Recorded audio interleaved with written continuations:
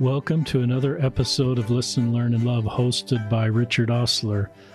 My guest on today's podcast is my friend Lee Liston. Welcome to the podcast, Lee. Hi, how are you? Really good to have you. Lee is someone I met when I was a YSA bishop. Lee was one of our YSAs, and I heard him bear his testimony and speak in church, and is a great man. And Lee has agreed to come on the podcast to kind of update me and all of us on his life since I was released as a YSA bishop and Lee moved to Provo.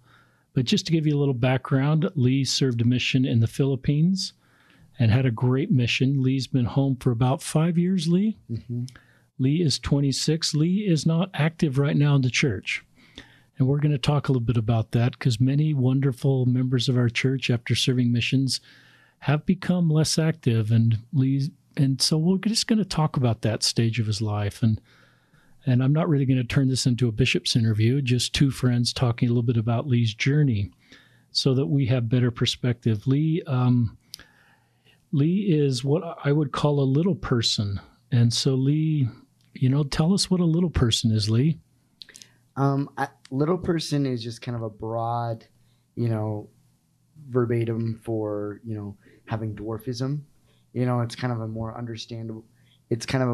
understandable term that way. So when you have dwarfism, like I have achondroplasia, which is a type of dwarfism. Peter Dinklage is, if you've ever seen Elf or Game of Thrones, the famous guy on there, he has the same type of dwarfism. So as far as that goes, when you have it, it's a term for having dwarfism. And thanks for that. And Lee was here with my sons and all his friends. We went and introduced him, and Lee gave them great mission advice and then talked about some of this. Was really helpful for my sons. I think one of the things you said as far as your height is, I don't want people to see me by my height. That's not my defining characteristic. I want people to see me by the man I am, the things I'm accomplishing, my Christ-like attributes. And sometimes we see people too quickly by physical attributes. Any more thoughts on that? I think it also comes from how you see yourself. Because sometimes I'll see myself as like in needing to prove myself, like, oh, I'm more than a little person, more than that. Because sometimes, at face value, sometimes people aren't, right off the bat thinking that way. And I think sometimes we inflame like our differences so high and like so different that we think everybody's thinking the same thing. But in all reality, sometimes people are kind of just neutral towards it. And so I think the more that we give people the benefit of the doubt and like that as well, that we can kind of be more at peace with it. Otherwise, like I feel like sometimes I've been in a constant state of turmoil, like, oh, she said no to me for a date because I'm little, or like this didn't happen because I'm little. And so you're placing so much weight on that, individual thing. It's very helpful. And I made a Facebook post. It was in October of 2018. And it was about the idea that everybody should be free to take on the label for them that they want, or no label at all. And it was mostly in reference to LGBTQ, and Lee is not LGBTQ. We have about 30% of our podcasts, I think, are not LGBTQ. So this won't be that focused. But I remember writing this, and I'll just read this. During my YSA service, I met Lee Liston. Lee was a great member of our ward, is a dear friend and doing great things in his life. Lee is 3'11" tall. How should I refer to Lee? ? To myself. Well, the other day I asked him. Once we were friends, we wouldn't ask that maybe passing in the street or before we had a deep friendship. And anyway, he told me the best term is little person. Without asking, I might have used an offensive term to Lee and other people, such as midget, which Lee described as one of the harshest terms. I show respect to Lee by asking what name I should use, and also learned the word little is in his email address. Well done, Lee. Respect means I don't choose this for Lee. Now saying this, I rarely use this when I see Lee. I see Lee as a fellow human being doing the best he can in his life, including being a part of a TV show on TLC that we'll probably get to. There may be a time when Lee and I discuss this attribute of Lee's beautiful existence, or I may share this attribute with Lee with another person. So are you okay with what I said in that Facebook post? Yeah, no, that was fine because it was you. I like it because it's kind of creating an awareness from your perspective, because I can always share mine, but it's nice when someone, average height or somebody that's not in that space goes, hey, this is what I learned, wherever you're at. So you gave some incredible testimonies in our ward, and our high counselor, Brother Knudsen, Steve, was one of your biggest supporters and someone who really could see your heart as well as myself. But our whole ward just felt your great heart and your love for people and your love for the people in the Philippines. Let's go back to high school. Were you always planning on going on a mission, Lee? Or was that something that came later? Well, Lee, so referring to myself, is not much of a big planner. Like a lot of people have their lives planned out, or they're going to do this, or they're going to do that, or like they know what they're going to do. And I was just very much like go with the flow. And so it was always hard for me, not because I didn't want to serve a mission, but to like understand the commitment of what, that entailed. And, because I had never really had that much of a work ethic. I got pretty decent grades in school, but I was always more of a social butterfly. Like I liked being around people. I liked being, just center of attention type of stuff. And so, but yeah, I always like I never didn't see myself like not serving a mission. And were you surprised to get called to the Philippines? Did you have any premonitions, or did it just open the letter and how did that feel to you? I was so stoked because, like a lot of my family was like, oh, you're going to get stateside.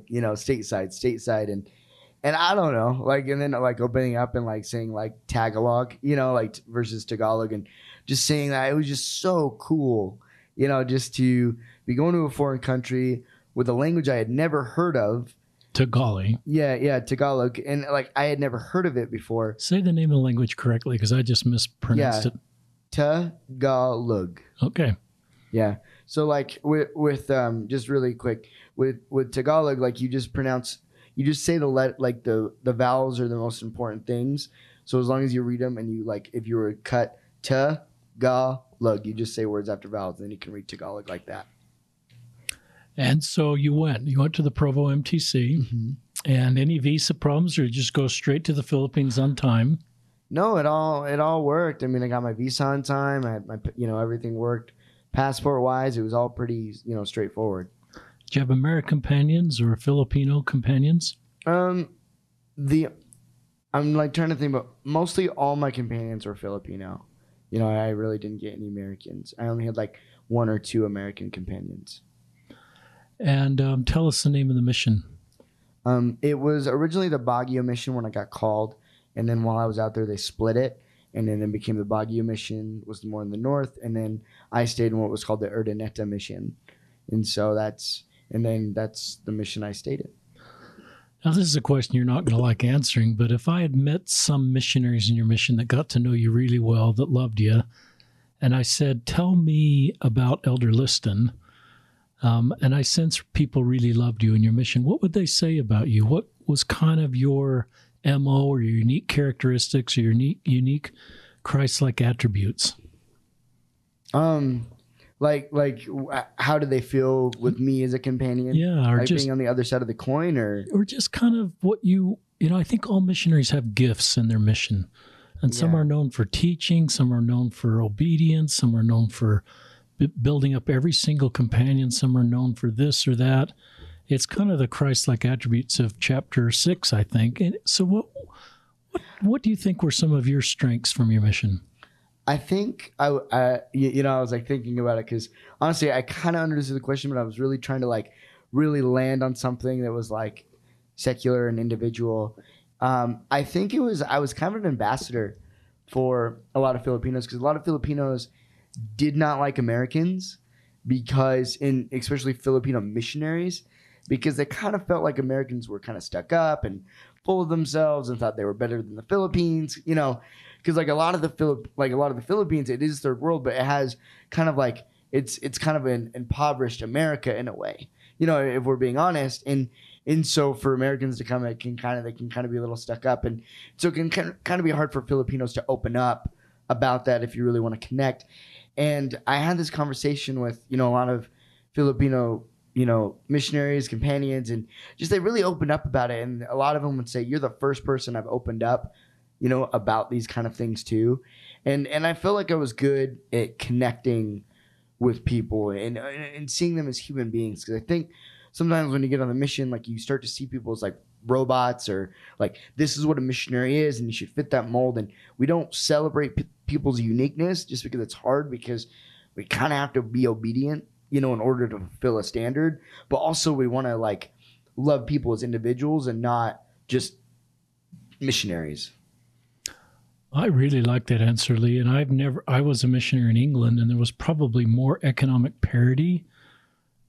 And I had an English companion who was very well educated. So there was, and I don't want to infer that Filipinos are not well educated or anything. I want to be careful there, but I would guess most American men and women go to the Philippines and do have just what you said. And there's something about the gospel of Jesus Christ that says we're all equal and we all should learn from each other. And we need to have the humility to be able to understand, what are the Filipino people going to teach me? What can I learn from this Filipino companion that may have less education, a smaller bank account, be a convert of 6 months? I guess you can't serve a mission if you've only been a convert of 6 months. You maybe have to be a year. Yeah. And didn't know the scriptures as well, didn't graduate from seminary. So it'd be easy for me as an American to sort of think I'm going to lead here, versus what you were able to do is try to be a bridge and be an ambassador for the Filipino people back to the Americans, and sort of be a bridge to see their goodness. Is that a fair thought?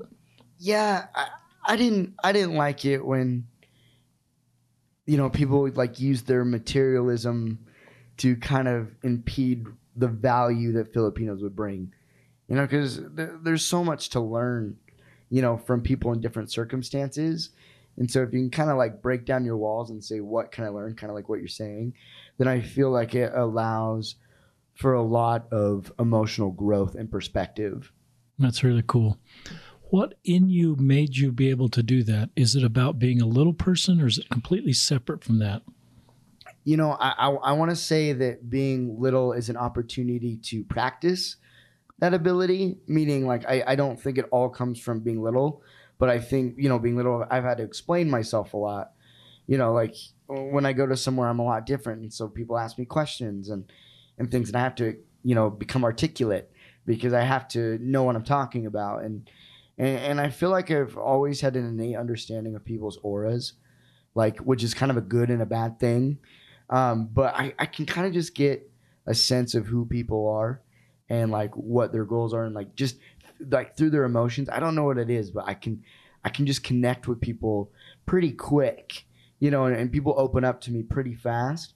So even though like I felt like level 1 would be an American, just because I understand the culture, and like going to the Philippines was kind of level 2 because I didn't understand that culture yet. But once I did, it was really easy for me to like navigate a conversation, connect with somebody, understand their wants, desires, and what, who they were as an individual.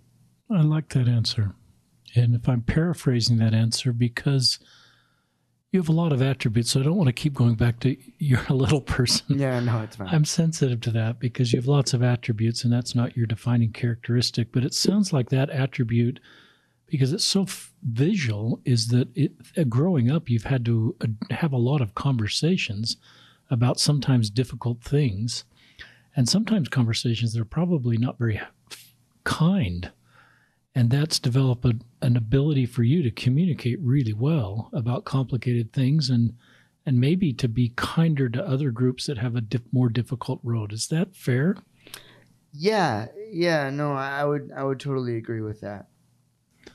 I've never asked you this question. Do you ever talk to God about being little and ask him why he created you this way? Yeah, I do. I mean, now that I like think, I think what I've asked God for a lot is kind of more peace, because I feel like when we all pray, like we pray in the storms, right? Like we need the storm to stop, whether it kind of be an emotional setback and mine being, around my size or anything like that.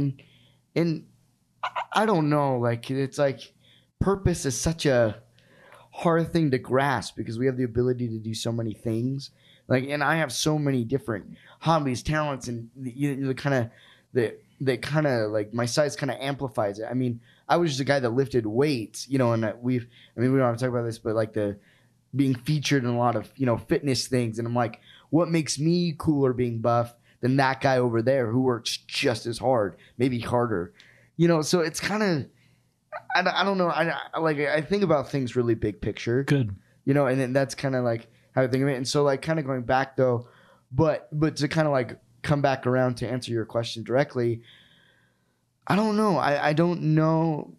Maybe I've asked, but I don't know if I know the purpose of, I know what I want, but I don't know if I know his purpose of me being little. Do you think you being little was something that went awry in God's plan, or do you think this is part of God's plan for you for mortality? Like, are you saying, like, did he go, oh, whoops? And you just know. Did he go, no. Did he do a fault head plan and go, oh no, Lee is little? Or did he say, this is part of Lee's plan? Or do you not know? And I don't know what the right answer there. I'm just wondering if you've had any feelings on that. Well, I mean, I think, you know Barrett Bergen, right? Yes. So Barrett Bergen, just to kind of give people a perspective, he's a director, does a lot of short films, especially like in the LDS community. And he directed the host of, I Saw the Hosts of Heaven, that was in the LDS Film Festival and played in General Conference.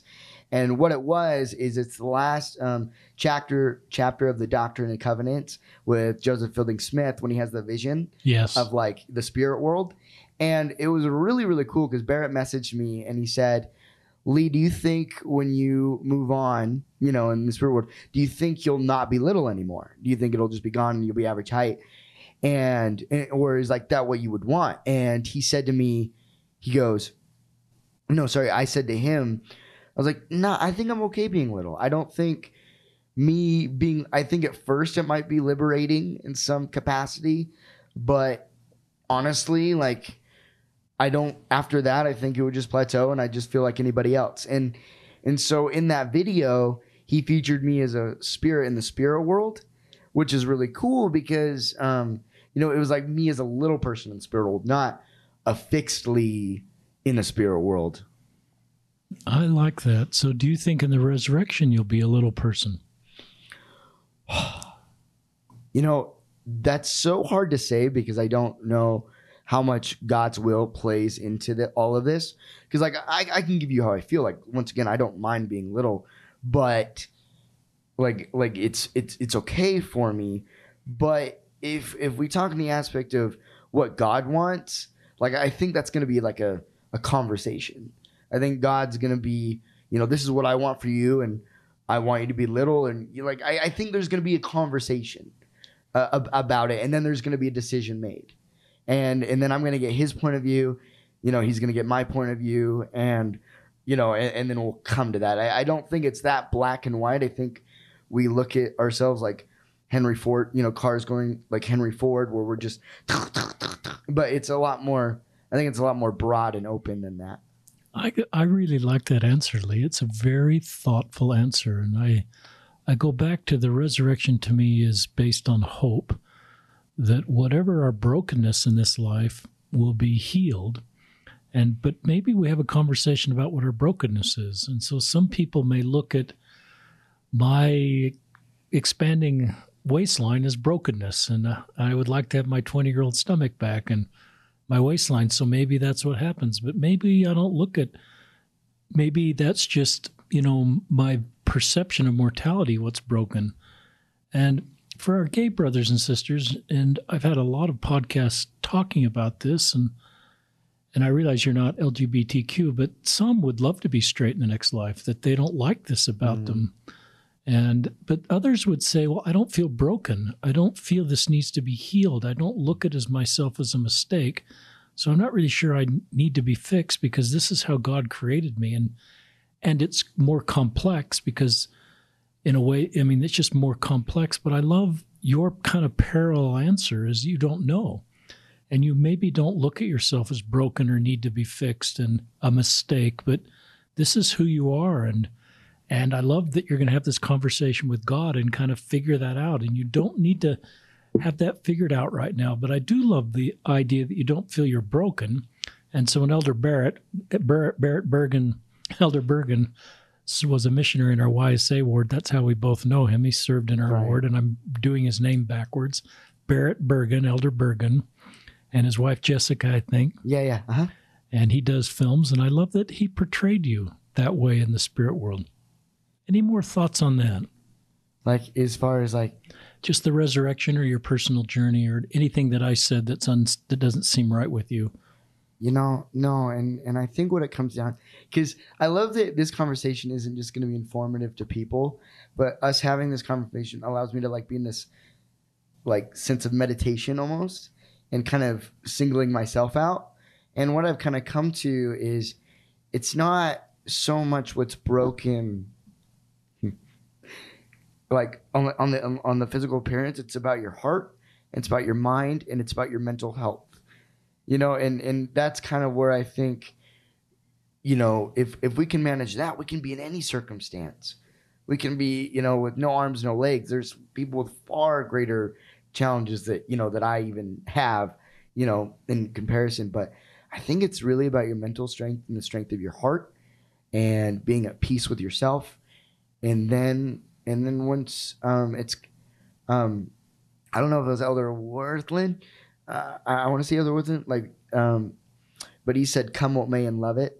Because then when it comes, if you're at peace here in your mind and a peace in your heart, then when it comes time to have that conversation that we're talking about, then you're okay. I really like that. I really like any framework that help us be at peace with who we are now. And sometimes that's really hard in our perfected world of physical perfection in the Instagram world. And we're going to talk about that in a little bit. And I think that adds to the anxiety and stress of our youth in our church. And sometimes it's toxic perfectionism and just having to look and feel and be a certain way. And I think the beautiful diversity that God created is meant to be this way. So if God were here, I would think he'd say with tears in his eyes, Lise, this is how I created you to be able to fulfill your life mission. And you would grow in ways that you wouldn't be able to grow. But he would also probably say, Lee, you're able to bless people that no one else could bless and reach people that no one else could reach because your unique life journey and all these characteristics and attributes. And I saw that firsthand in our YSA ward. You were safe for everybody. Everybody felt like it opened up to you. And I don't know if that's because you have this big heart or because you're little and you're just safe for them for some reason, because people may recognize you're part of a group that has a harder road. So naturally they just open up to you and say, I've got this thing going on. Any thoughts on that? It's funny. I can almost give you an exact answer, something that would give you a little insight. So for anybody, there's a quiz called 16 Personalities. I don't know if you've heard of it. It's the Myers-Briggs test. You can go take it, and I'd advise anybody to do it. And it's so interesting. I'm not saying it's not like a horoscope. It's not like or anything like that, or like color personality. But it's a very in depth. It's a bunch of questions, and once you take it, it puts you into a category almost of personalities. And mine's ENFP. And if you read through it, it's almost me to a T.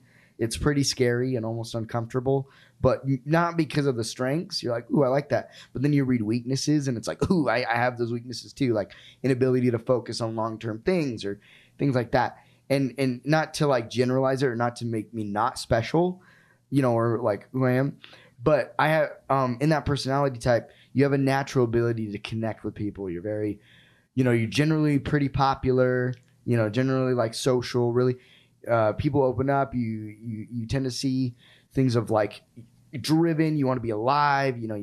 And because you have a drive to care about what people are driven for. A lot of times when I go on dates or meet girls or anything like that, I don't like to ask what's your favorite food or anything. I'm like, what do you crave? What's your big passion? What do you love to do? And sometimes it's a pretty deep question, but it's an open-ended question. I love that because she can't answer that with a yes or no.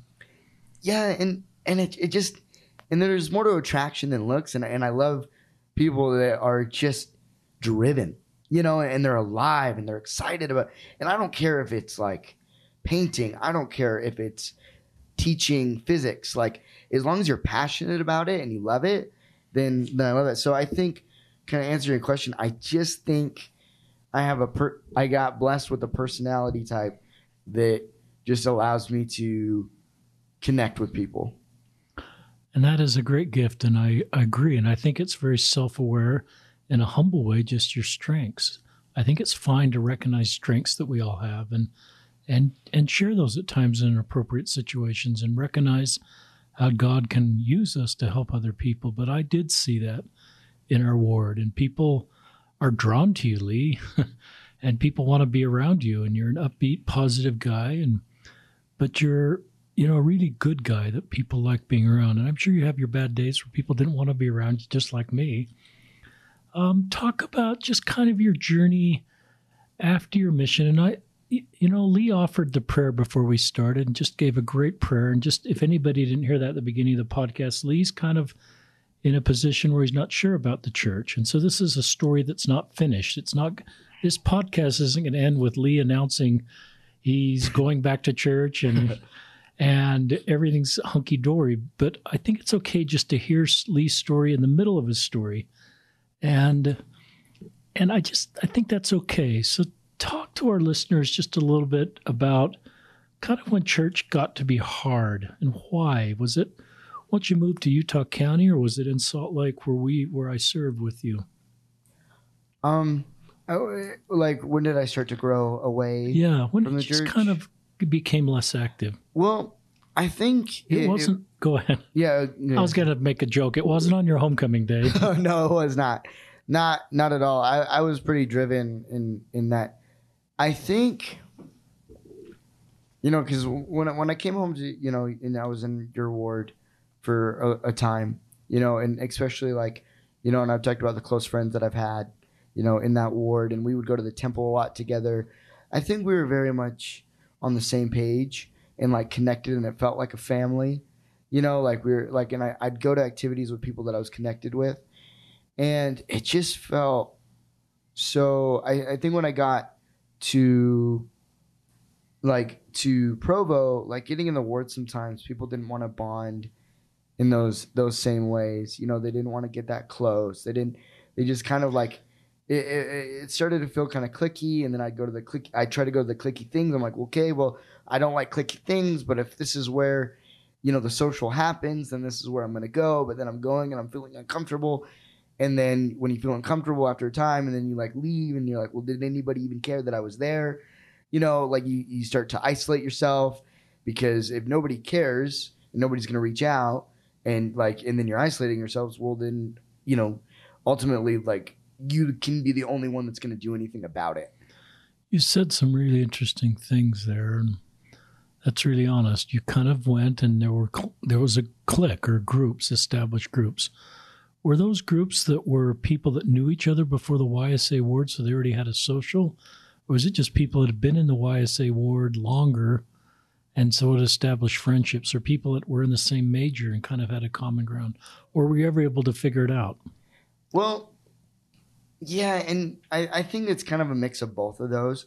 I mean, one, people were in the ward for a long time, and two, talking, I had told you that I only went to part of a semester of school. I don't even know how to measure it. I just went to I took one class of psychology, and then that was the only class I took, and then I, didn't go to school. And so I didn't have any common ground with them, it was if I'm shooting the barrel, it was oh, I'm shooting this video with this famous YouTuber. What did you do? Oh, I took my finals. And so I just don't think there was a lot of, So you were, and we'll talk, yeah, so you weren't a traditional student since you're taking classes, because you were, tell our listeners a little bit about, just as, tell us about the TLC or some of the other projects you've done, because you've done a lot of stuff with video and film. Yeah, I've had a pretty unique life, which almost kind of sucks, because you think it's the greatest thing, and it's cool to talk about because people kind of admire you and think it's awesome, and they're you're so unique, and how do you live this life, and stuff like that. But I've done a variety of things. I had my show on TLC. You had your show on TLC. Yeah. We should just stop. I've never interviewed anybody that has their own show on TLC. So tell us about that. It's a big deal, Lee. Yeah. Well, what do you want to know about it? The name of the show, how many seasons it ran? Well, oh my gosh, I will tell you, I learned that I do not like to be public with my personal relationships because I feel like I'm such a vulnerable person as an individual, but talking about like my relationship and then them talking about it vocally, like, ooh, it was just so like. And so, just for background, this is the show is called My Little Life. Yeah, sorry, I didn't even give you any background. So let me. Sorry, I was like going right into it. So what this show was, it was called My Little Life. It was a show with me and 5 other little people, just about like perspective. There was one girl that lived in Arkansas, like in Illinois, and then there was like New Jersey, and then there was a couple in there was one in LA, and then there was one girl named Michelle who I actually like got onto the show. Like I got her in contact with the producer, who got her on the show. So it was just what the goal was is they wanted like 5 different narratives of us, where we were at being single and little, just kind of like how you said, like the middle of the story, not the end where you have a family or like. So they're kind of following you around, documenting your lives, and yeah, kind of like real time, one of those type of real, and so that's kind of a lot of pressure. Yeah, it was for sure. Just because, I mean, the show is long gone, so I was always biting my tongue about like how staged things were. And like you're like, whoa, wait, this is how my life's gonna be presented. Is it like Bachelor or one of these shows where they're kind of documenting relationships and you're kind of drawn into the narrative of the relationships? And yeah, and I think though is like what was different, like with my show versus and like TLC's in general versus like reality shows like singing show competitions or The Bachelor or any other. They're all competitions. And for this though, because there was no like you can easily create drama in a competition show, like, oh, this singer thinks they're so good, or I really want to be a singer because then I can help my mom pay the mortgage. Like there's always like easy drama to create. But then if you go into somebody's personal life, like TLC did, all of a sudden it's like, what's the drama in your life for real? And it's like let's amplify it and use that for entertainment purposes. And so amplify any drama. Yeah, like it could be very like minimal, but when you talk about it, it can be like minimal drama, but then they've got to exploit that drama in order to, make a show. And so this is going on while you're going to church in Provo. And so it's just, and you're working full time, I think, for Wells Fargo, or at times during your Provo experience, you're working for Wells Fargo. I've been, it's weird ever since, after my mission, I developed a really crazy, like neat work ethic. Cause like I didn't have a work ethic before my mission. Like I told you, like I was very lazy, got minimal grades. Like I wasn't excelling in any behavior other than just being a fun person to be around. And then I got home and I became so like goal driven in everything that I did that it became hard to balance like just having a normal social life and, going for my goals, because I'm like, well, if I'm entertaining my social life, am I wasting time right now not pursuing my goals and, not knowing how to balance that and then having nobody to relate with, And so I'd have to I felt like sometimes I'd have to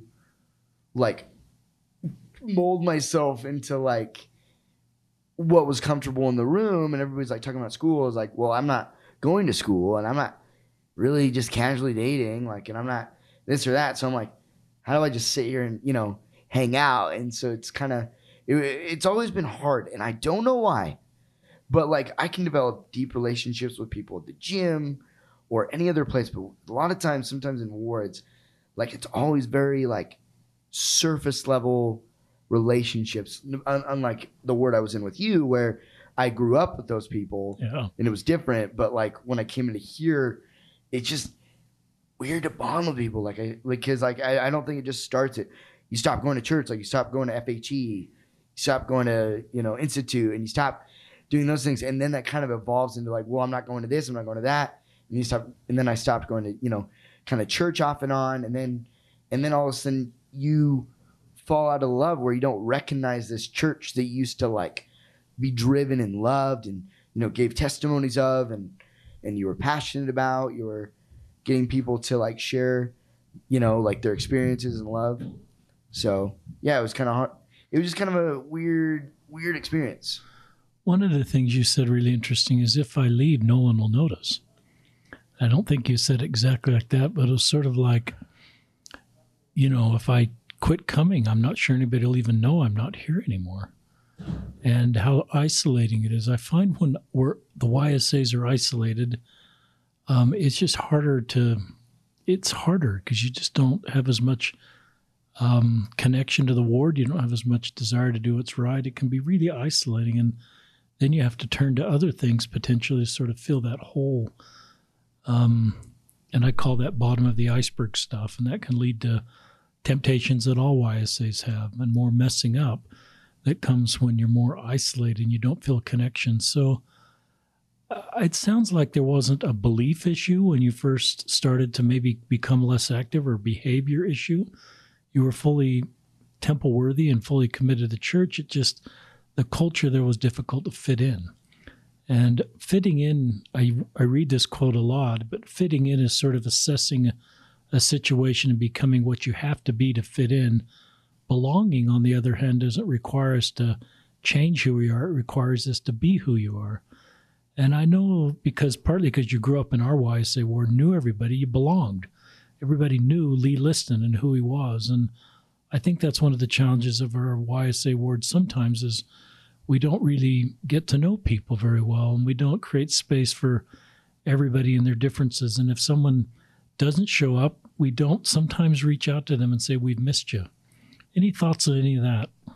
You know, one of my, just the 90s Disney movies just killed it with narratives of people feeling isolated, you know, like Simba, like isolating himself, you know, from his dad.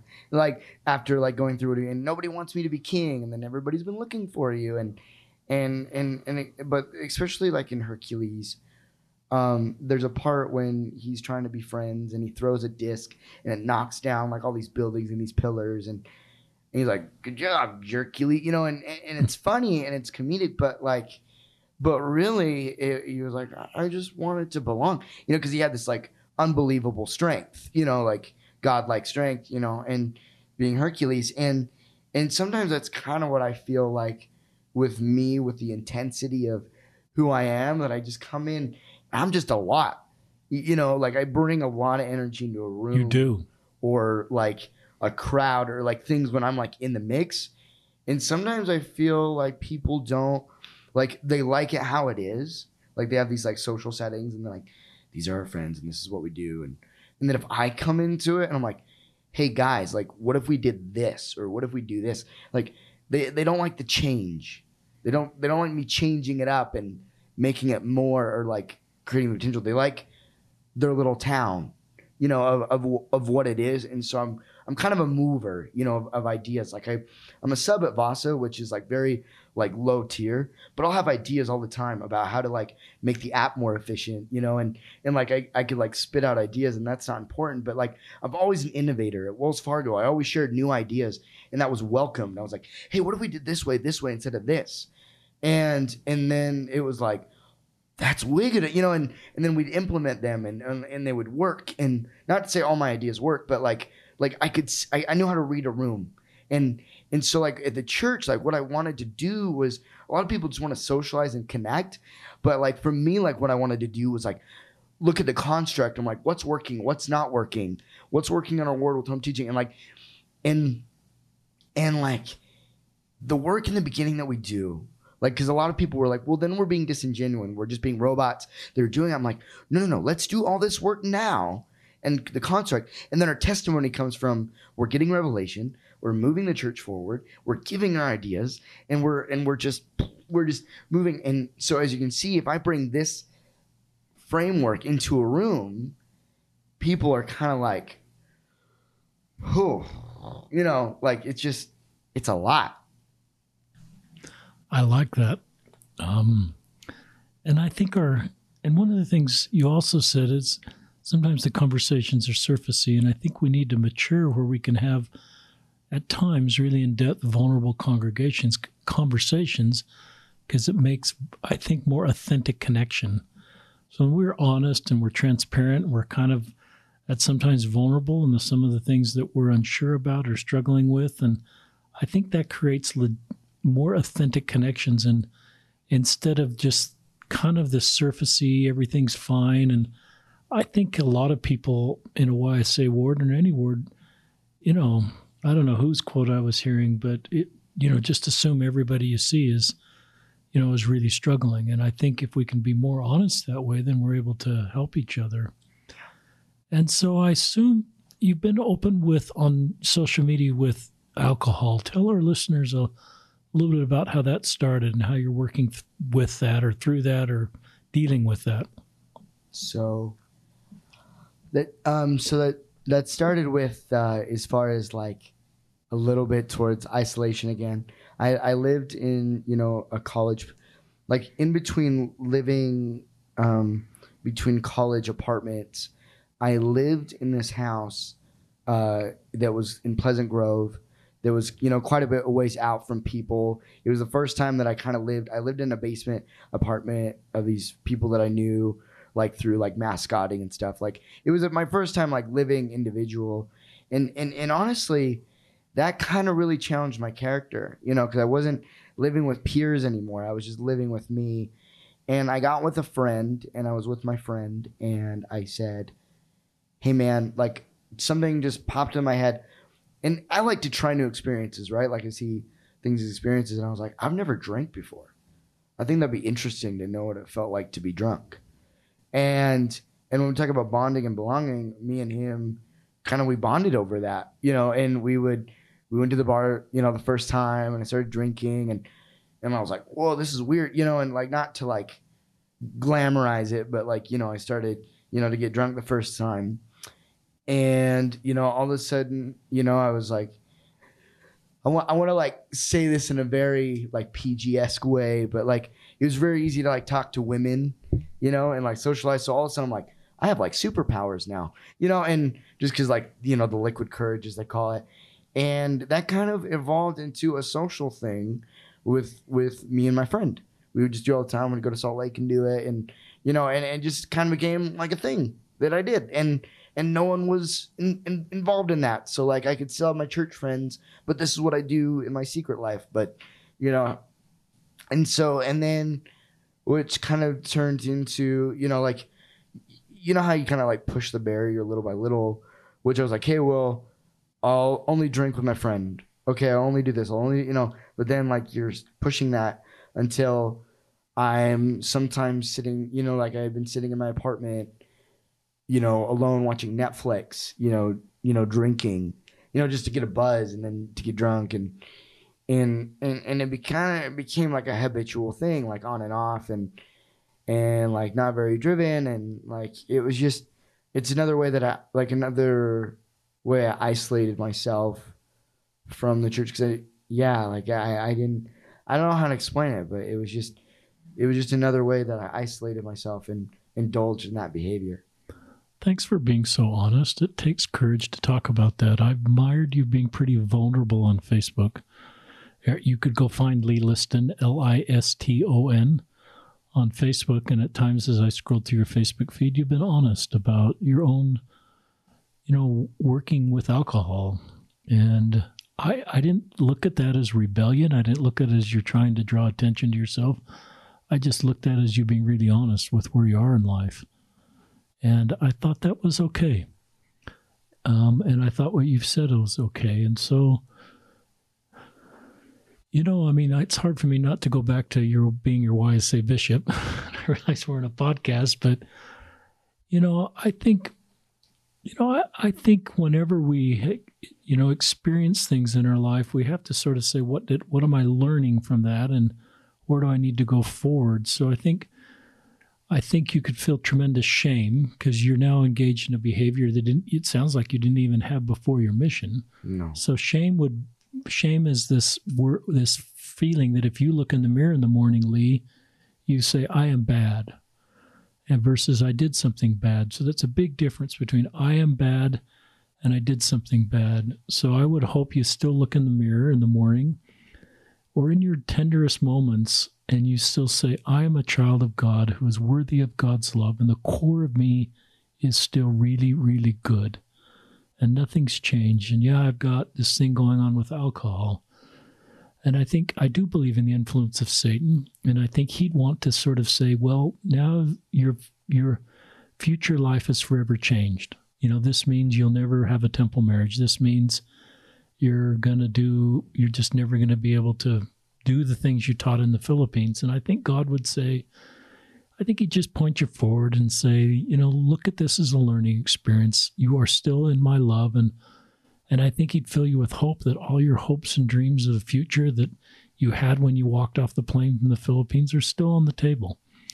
And you're not sitting across me at age 58 saying, well, I just spent 30 years in this space of alcohol and whatever it could lead to.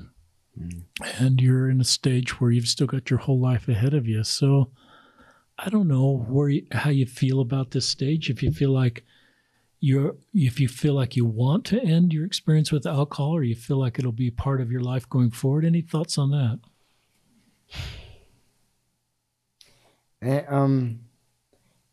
I think I got to a point when I started to not feel anything, and I think it came from enjoying the substance to abusing the substance, and where I didn't kind of feel a lot of emotion towards things, and I don't know if I want, because once again, I don't think of stuff long term, and I should, because that puts things into the real perspective of where do you want to be and stuff, and what this will do, versus I'm always so in the now, in the moment, that I don't think of that over time. And so you ask me, it's kind of weird because I'm trying to think of where it fits into my equation. And I think it comes down to a hope behavior, because I don't want to get too personal for her sake, not myself. I'm fine being open, but I don't would kind of keep her a little more private. But I dated that girl for 4 months, and that was such an amazing relationship, and it was so cool. And I was like, "Okay, cool." We're gonna get married. And it was here we go. And it was a mix of okay, I'm proving myself that I am gonna get married, to everybody, but I'm also proving it to myself. And but I sometimes I just didn't accept that I was just in love, I just found a partner. And I think for me, it's to answer the question, it's for me, I have to have a why, if I when I'd work out a ton, when I went crazy, I auditioned for the Titan Games. It was a show on NBC, and with The Rock, and I wanted that. I had a why of to curb alcohol, and it was easy. I'd go to sleep every night, wake up every day, motivated, doing 2-a-day workouts, getting really, buff or, lean and stuff. And then once I didn't make the show, it was I don't really have a why anymore. And then I was okay, I'll get into bodybuilding. And then I was doing bodybuilding, and then I got sponsorships and from, those fitness things. And then I'm well, if I don't need to do the bodybuilding in order to earn the sponsorships, then why am I bodybuilding? Okay, well, sounds like I don't really need to, and so it was just kind of frustrating. I always need a why to what my goals are. Otherwise, it makes it very hard for me to justify just being nope, not going to do it just because, or I don't know. I want to come back to the why, but tell our listeners how you got 20,000 Instagram followers overnight. Yeah, that was nuts. I got featured. There's an athletic clothing line called Gymshark, and there's an athlete named Steve Cook who I told you that I had met him, and bumped into him at his gym, and he featured me on his story, and then they put me in a campaign called Way to the World, which was all about influencing people, to be different in fitness. I was oh, I love this. This is totally authentically me, and that's what I loved more than TLC. Because it was so if you watch that video, it's authentically me. It's not staged. They didn't edit. They just let it. It was very raw and real. And then that got validation. So that's why that was huge for me as an individual. How do people find you on Instagram? If you want to follow me on Instagram, it's Lee_Liston. So just Lee_LISTON. That's great. And so it must be crazy to go to sleep one night and wake up in the morning and have 20,000 new followers on Instagram. And it's a credit to you. I know followers can make us feel it's okay to have followers if you're doing it for the right reason. But I think people are connected with your story, Lee. And I think you bring hope and vision and to other people. I think it's part of your life mission. And I think the type of content they're following, I think, is motivating content and can say, well, I can do hard things too. And so it's positive content, and I think it's great. Yeah. Can I share one thing? Sure. Like, 'cause I don't know how much time we have. You're fine. But one of the craziest things, and I usually don't normally like to share stuff until it's set in stone, meaning like counting your chickens before they hatch. But last night I was working at Vasa in the gym, and this guy comes up, he was in crutches, and he's like, have you ever thought about competing in the Paralympics? And I was like, no. Like, he's like, show me all this Paralympics. It's apparently the Paralympics is a very big It is from what thing. I know. They're all over the world. You know, it's like equate to the Olympics. Like, they give them the same medals. It's the same opportunity to do the same, you know, be competitive in events. They even have, and he's like, have you ever thought about doing like the Paralympics? And I was like, well, I didn't think about it until now. And he's like, well, they have a dwarf class, you know, for little people, you know, to compete in this Olympic arena and in these Olympic, you know, sports. And I was like, I literally, like, all the hairs on my arms stood up. And so the reason I share this story is not to like drop a bragging right or like that, is because when that's an example of a why. Like, if all of a sudden I got accepted to compete in Tokyo in 2020 in the Paralympics, and like all of a sudden that, like, all of a sudden it's like, whoa, I can't do alcohol anymore. Like, I've got to focus on this. I've got to train, eat, and go, you know, and like it's kind of how my brain works.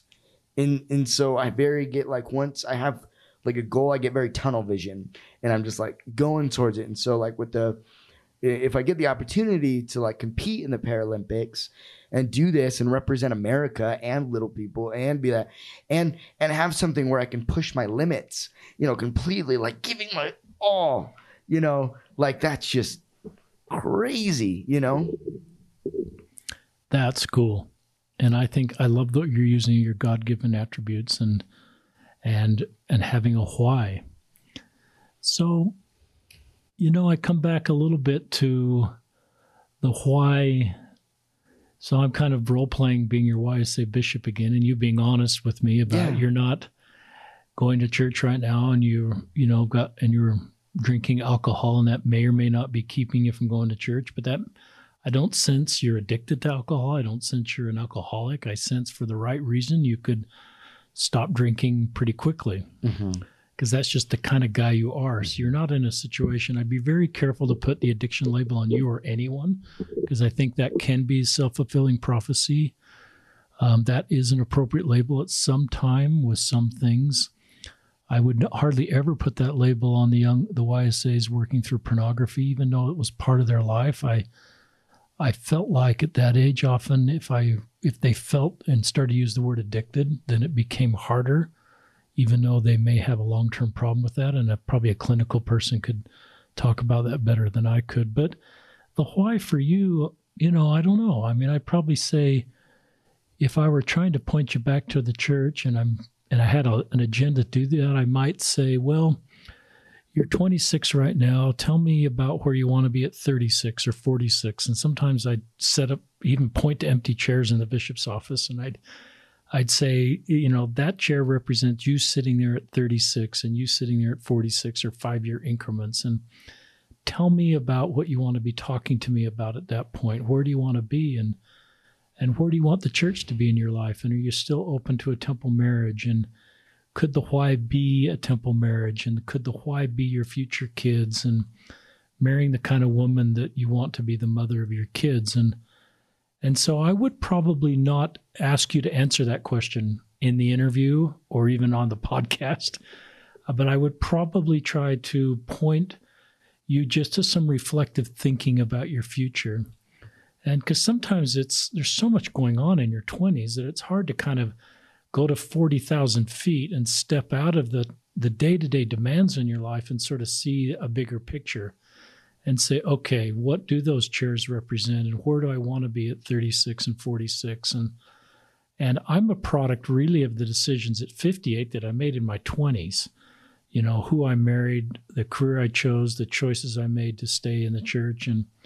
And so that kind of, and I could have obviously changed in my 30s or 40s, but most of that was driven by my decisions in my late teens and 20s. So that's part of bringing up to the 40,000 foot level. And I probably, this hasn't come into my mind at all during a podcast, but I do like the idea of the tree of life and the mists of darkness. I think that is one of Satan's tools to take us off the tree of life. The tree of life, to me, represents the fruit. And the fruit could be multiple things. It's the word of God or the love of God, I think, is the correct translation. But it could be a temple marriage. It could be your future kids. It could be the kind of life you've dreamed about. And the mists of darkness, I think, take us away about how good that fruit is. And it's even interesting. Some of the wording for that fruit, it wasn't just white, but it was white. It was not even fruit. It was not even good, but it was above all good. There's all these modifiers to this word. It wasn't just white. Its brightness was exceeding bright. I'm paraphrasing now. So I think Nephi is trying to communicate how good the fruit is of the tree of life and trying to get us to 40,000 feet to focus on that and not let the mists of darkness, which can just be I don't think it's necessarily just pure evil. It can just be the busyness of day-to-day life that just keep us kind of from seeing the big picture at times. So that's kind of a long answer that I might share with you or anybody in your stage that is still keeping. When we started this podcast, I asked you before you prayed, I said, are you still keeping the door open to a possible temple marriage? And you said, yeah. And that was kind of a good question for me to kind of get a feel for if this, even though you're not active right now, if that door is still open. And when you said that, I sort of think the door is still open, but I'm guessing you're not quite sure if that's going to ever happen or is possible now. But I liked you being honest with that door is still a little bit open. And I think a lot of people that aren't active in the church, that are single your age, would give the same answer. They're not, they still sometimes know how to reopen that door or activate that path to become more of a reality. So now I've spoken for 5 minutes. Any thoughts on any of that, Lee? I think what I wanted to do in what I wanted originally, in different stages, because I'm like, why is the door still open for me? Why haven't I just shut it? For a temple marriage. Yeah, for a temple marriage, but also just to the church in general. Like, I know I'm not going, but I could easily go back. Like I don't feel uncomfortable. I just feel indifferent. Indifferent right now, and kind of like numb, and I think what I wanted to do. I remember when I went, when I told you I went on my mission and I became an ambassador for Filipinos and connected the cultures a little bit more, and understanding. I think for me, I wanted to go. I think what I didn't realize is I went into the darkness, thinking that I could. I wanted to get all this perspective of all these people in the darkness from their perspective in that world of, drinking and these people that I've always seen on the outside. And, because sometimes the church, especially Provo, can be a bubble, where people don't understand people and they just put them here and there. And I wanted to go in and do that. But I didn't realize maybe in the meantime that doing these worldly behaviors, you do change, you do get corrupted. And I'm not saying, and it does change you. As hard as that is to sound. And I was thinking about it with my dad, who I'm close with, who we're having very different conversations about different things than we did like 4 or 5 years ago. And that's natural, but it's also, I've noticed how much I've really changed, is even though the core Lee is still there, there's that. And so kind of like coming back around on that is I look at that door always open because I never really want to close it, but I kind of like there would have to be a why. Like if there was a girl that I was excited about, that I was dating or around, and I was like, I really like her. I'm drawn to her. Like I want to I want to marry her. Then all of a sudden, there's my goal, and I know That's okay. You shouldn't get married for, like, go to church for a person or do it for a person. But that's just how I work. I'm very why driven, and I was like, which would be an annoying kid because I'm like, but why, mom? But why no? And I think my impression is I can't tell you the why. I think knowing you, I think you have to come up with the why. And if this were a bishop's interview, I would be very careful to not do anything to make you feel shame. I wouldn't say to you, what were you thinking, Lee? Or do you remember your temple covenants? Or you're going to be in a lesser kingdom? Or, your future generation's going to suffer? Because I think you would know all that anyway. I would just want to bring you the love of our Heavenly Father and the hope of the future. And so I would just, because I love you, Lee, and people that know you love you. And I think the YSAs that I meet with that are struggling, I'm not even sure that's the right term, but I love that you haven't closed the door to a temple marriage. And maybe the why I would gently suggest could be your 36-year-old self. And maybe the promise of your patriarchal blessing that talks about your marriage and your ability to have kids, and maybe a temple marriage. And so the why might be your 36-year-old self that is married and is a priest quorum advisor and can reach people. I would love you to be my own son's priest quorum advisor because of what you could do to teach them. Just like when I walked you in there to talk to my son and his 5 friends that all preparing for missions before we started this podcast. And the advice you gave them was some of the best advice I've ever heard anybody give about their mission. Mm-hmm. And we should have recorded that. But I would probably, in a very soft way, say, you've got to figure out the why, but here's a couple potential whys. And one would be your future self 10 years from now. And trying to focus on that and say that dream of me being a mayor in the temple and have 2 little kids to a wonderful woman and my ability to help in the church. And then I might say, because this is an impression I had talking to you, is God, that 38-year-old self, or God might say, Lee, I kind of knew you would be in this space at this point. I knew you well enough that you need to walk through these period of years where you kind of were less active and you kind of learned this world a little bit, but then you knew enough about this world to say, that's not my space. And then I think you become the wounded healer. And I share this a lot in these podcasts. I don't know if I can find the quote. But the wounded healer is basically the idea that you know the wilderness well enough that you can lead other people out. The mistake of leadership is to think we can be led out of people from the desert by people who have never been there. But you are the wounded healer on so many levels, Lee. And Christ is the ultimate wounded healer because he knows all the pain and all the difficulty. But there's a side of me that says your 36-year-old self and God would talk about that and say, well, you kind of, this is just part of your path of mortality. It's a setback in the sense you're not acting the church, but may not be a setback in just your total eternal progression. Mm. And the atonement can help you be clean, but you don't forget the life lessons you've learned during this time and have kind of seen some of the difficult side of our church culturally. So that's kind of the general discussion I might have with you. Yeah. And in a very loving, soft, challenging way, and maybe try to get you. The why is, I love that we're both agree on the why. Mm-hmm. And I love that when you know the why, you are self-motivated enough to do what the why requires. Mm-hmm. And so when I'm interviewing employees for work, I look at ability versus motivation.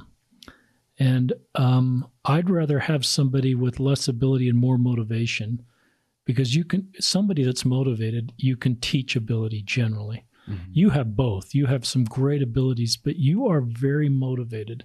And that's a very difficult attribute to activate in people that don't have that.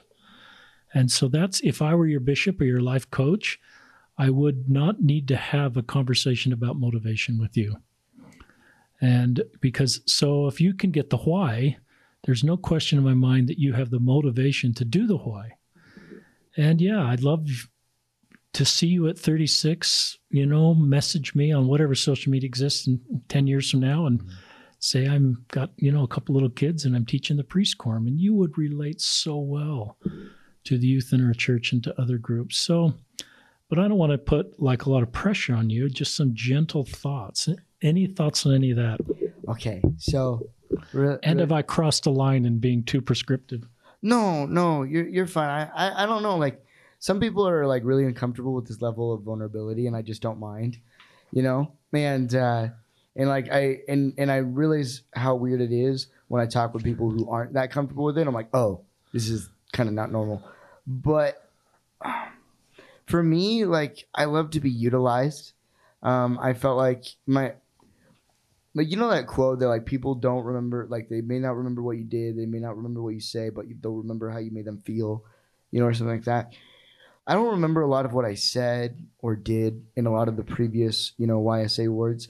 In your ward, I don't remember what I said during my testimonies. I don't remember what I said when I would teach. I don't remember what I said when I taught on my missions. I don't even remember what I said when I was in my next YSA ward that was pretty good, when I was in the Elders Quorum presidency. And not that I seek power, but I love being in places where I can be utilized. And I think what happened is I kind of felt like at times underutilized in my wards, especially like by my bishop. Like, oh, okay, I don't know if I want to like put him on the spot or like say his name, but one of my bishops, it was always just very like black and white, like, talking about things like, oh, this is who you are, but your stains kind of cover my ability to see how you can be utilized. But I was like, but one of the things, if I can share this, I hope this isn't too vulnerable, okay, like with closed, because this is between you and me that happened. Something that I'll never forget that you did is I remember going in and I talked to you and I said, hey, I'm struggling with pornography, and I opened up to you about that. And I remember one thing that you did that I'll never forget is you're like, I get that you're struggling, but you can still have a temple recommend. And and you still, and I was really scared to say that because I'm not saying that was a standard and everything's so individual and I don't know how people will feel about that. But like, because I didn't want to bring energy that way. But the reason that I love that is because you gave me that temple recommend and I started going to the temple with that recommend, it made it easier not to look at pornography. If I was at the temple, I wasn't thinking about doing pornography. I was thinking about being at the temple. And I think sometimes when we say people can't do stuff or they're not worthy of certain callings because of certain, transgressions, like such heavy words, but like transgressions or, issues or sins, like we don't allow people to get busy. Because if you're like, you can't do this, sorry, when you get better, come back. And I'm like, but idle hands are the devil's playgrounds. And so like, why not get people busy, get people going? And so all they're thinking about the work. And then when they're doing the work, they don't even care about the sin anymore. Like, and not to like teach my bishop how to be a bishop, but I'm like, give me some kind of loaded calling where I'm like active in elders quorum or I'm like doing something all the time, get me really busy. And then all of a sudden I don't want to do the sin anymore. It's kind of like how people, I noticed when I had my girlfriend, when we were dating and I had my issue with pornography, I've noticed that pornography, like the desire goes away because it's not a priority. It doesn't matter anymore. You don't need it.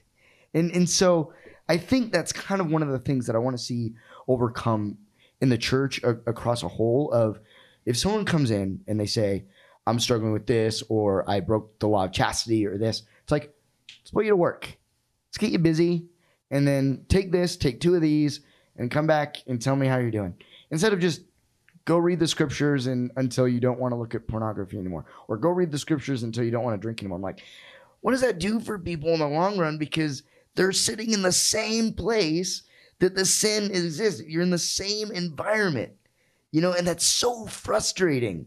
Just get people busy, Thanks for being so honest and vulnerable. I've had a few men on the podcast that have talked about pornography and have opened up about their own pornography. And my admiration and respect for you, because most of the YSAs that in our ward, I've been public with this on other podcasts, we're working on that. And I can't actually remember that. That's interesting that I can't even remember having that discussion with you. And that's one of the things I think bishops, once they're released, they don't remember much of the stuff people confess to them.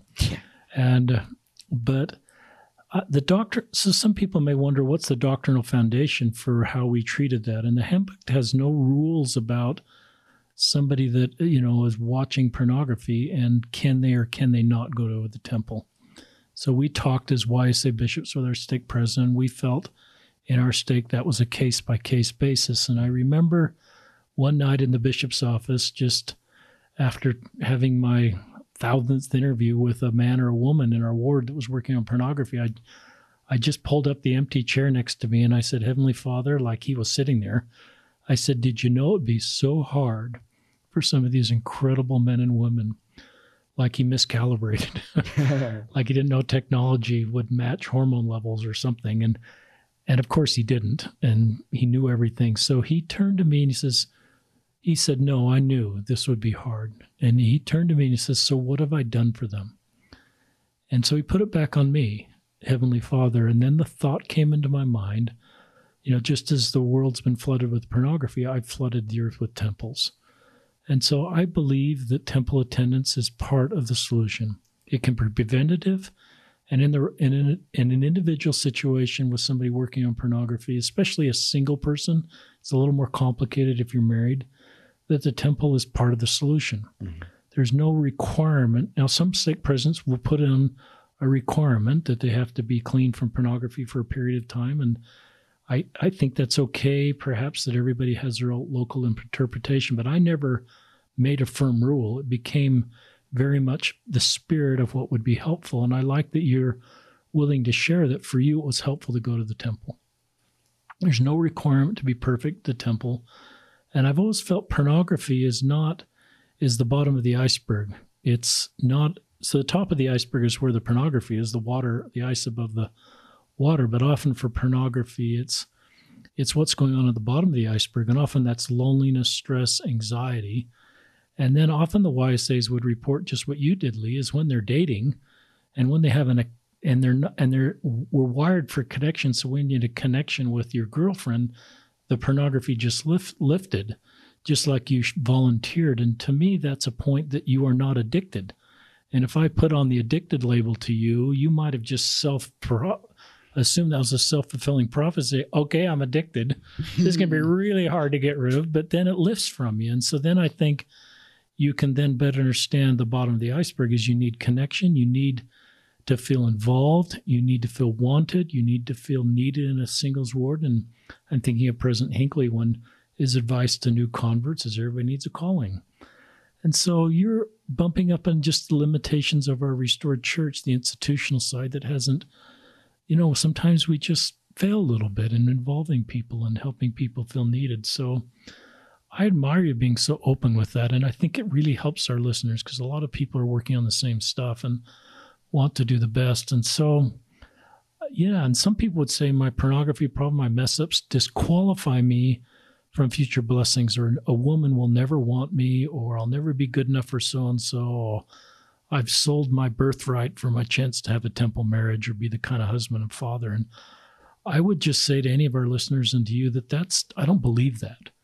And I really don't believe that. And so I don't think anything you've done or any of our listeners have done, I don't think you should sort of prescribe, say, now my path is different going forward. And still have hope that you can have all the dreams and hopes. And it's easier if you're working through this in your 20s than my age in your 50s. Mm-hmm. So any more thoughts on that as you've been pretty vulnerable? Well, I was trying to figure out what your secret sauce is a bishop that you did so well and you continue to do so well in the community, and learn, like to the point that you created a podcast and interviewed hundreds of people, from different people. I'm like, what is it, a secret sauce? And I was kind of thinking about it is you're about empowering. And it's funny because I feel like when I see some, bishops is I see dominion. They have a dominion and they have these weapons of I can take away this from you and do this and do this and do this in order to make you better. But instead you go around the other way, and he said, how can I empower you, to be the best that you can be and want that for yourself, but not because it was imposed upon you. And that's something that like I'm thinking about, because I think we can't change the gospel, right?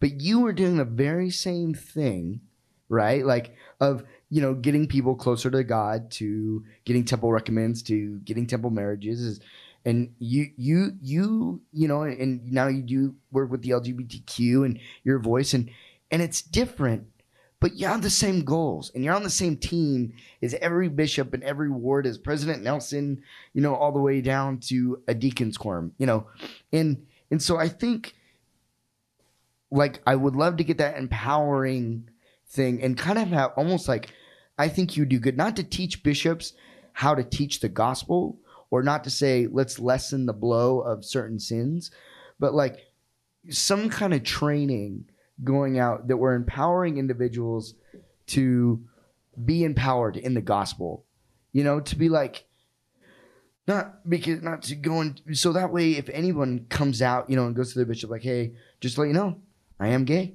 but I'm not, I don't hate it. I like, this is where I'm at. Just letting you know. It's like, okay, well, what do you want out of the gospel? What's your goal? And then we empower people, and then it's like the teach, like the classic, like, give a man a fish, he's fed for a day. Teach a man to fish, he's fed for life. Wow. It's all like about and like empowering and enabling people to find their whys on their own.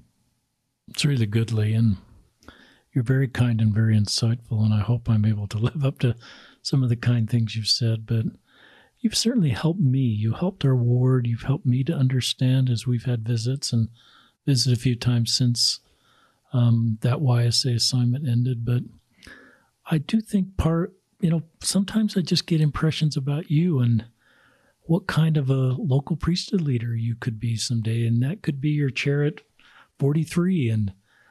And I know that, we're taught not to talk about our sins, once they've kind of put us behind. But, it's possible that you're a 43-year-old YSA bishop, or I don't want to put any pressure on you by saying that and saying you're only will measure up if you become a bishop, because I don't think we should measure our progress in the church by our callings. And I want to sort of take that out of the culture.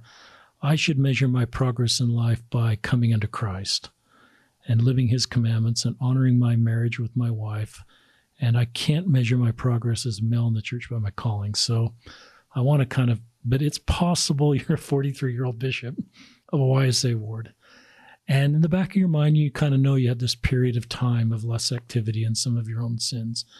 And you probably won't ever open up to anybody about your own sins, but you will be able to go and where they need you to go and lift them. And I think that's, and so I think that's one of the things God, I think, would offer up to you is the why is, so instead of saying, what are you thinking? Or you're off the covenant path, or the shaming things I could say to you, I think God wouldn't do any of those. And I think he'd talk about the beautiful atonement that's available to you and then your ability to help other people. And I did find my quote. I'm going to read it now. A minister's service will not be perceived as authentic unless it comes from a heart wounded by the suffering about which he speaks. The great illusion of leadership is to think others can be led out of the desert by someone who's never been there. And so I love that, because there's so much hope in our pain, in our shortcomings, and in our mistakes, is then our ability to, as we get over those, to be able to lead other people. Or in the difficult cards we're dealt in just mortality, LGBTQ, and the different challenges that we have. And so that's kind of the beauty of mortality. And anyway, we're kind of at the end of this podcast. I've loved this podcast. I've loved the spirit here. It's been kind of reflective for me to remember our visits and kind of bring me that period of time when we served together and some of those tender interviews. But Lee, you are a great man, and I love you, brother. And you haven't disappointed me in any way with any things that have occurred in your life, as you've been open with me. And I don't think you disappointed God, and I just think you're a great man, and the core of you is good, and the core of you is motivated to do good things. And I love motivated people that need to know the why and then can turn on the why. And I just love you, brother, and I think you have a great life ahead of you, and I want to stay in contact with you and just see what you're able to accomplish. And I love our church, and I hope you find a way back, Lee, because you are the kind of man that I think helps our church becomes the church it needs to be. The culture worries me. The BYU culture can be very difficult. We lose really good people in our church because of our own unforced errors. We can blame everything on Satan, but we have to look inward and say, what do we need to do better? And sometimes our culture doesn't match our doctrine, or our practice doesn't match our doctrine. And so people feel pain at times from the church experience and the culture, or an individual leader. And I'm sure I did that for other people at times. But if men like you that are kind of more aware of that and have sort of dealt with that firsthand are able to kind of stay in, then you're part of what I hope is the improvement that I hope to see in our culture over time, because you'll be a culture breaker. And you will be, just like on your mission in our YSA ward, one of these guys that everybody's drawn towards. So I'll leave you with the final thoughts, and then we'll sign off. Well, thank you for having me on the podcast, and thanks for asking such great questions. I love talking to you because you're a big idea guy. You have big ideas, you have perspective, you see the bigger picture, and I think that's why you and I kind of collaborate, because we look at things as a whole, not as an individualistic thing. So thank you so much. I just hope that being a culture breaker, I think the glass is cracking, but I think I have to keep hitting harder and kind of figure out. And I think it's a matter of not bulldozing a bishop, but not being afraid to stand up, because if something's not working and it's just one-sided, being like, this is what I feel, and not being afraid of that, and not doing dominion, but just being who you are in the church and saying what you want, so your needs are met. That's the way to put it. So thank you so much. Thank you, Lee Liston, for joining us on another episode of Listen, Learn, and Love. And I'd like to give a shout out to Tom Garbett, who's I don't know what to call Tom, our producer, the guy that posts these podcasts up on all the platforms. And you can't donate to this podcast, but I think it's good if you like the podcast or leave a review, because I think it helps to have more people engage in the podcast. So if you have time, please rate our podcast, leave a review on whatever platform you're listening. And this is Richard Osler signing off on another episode of Listen, Learn, and Love.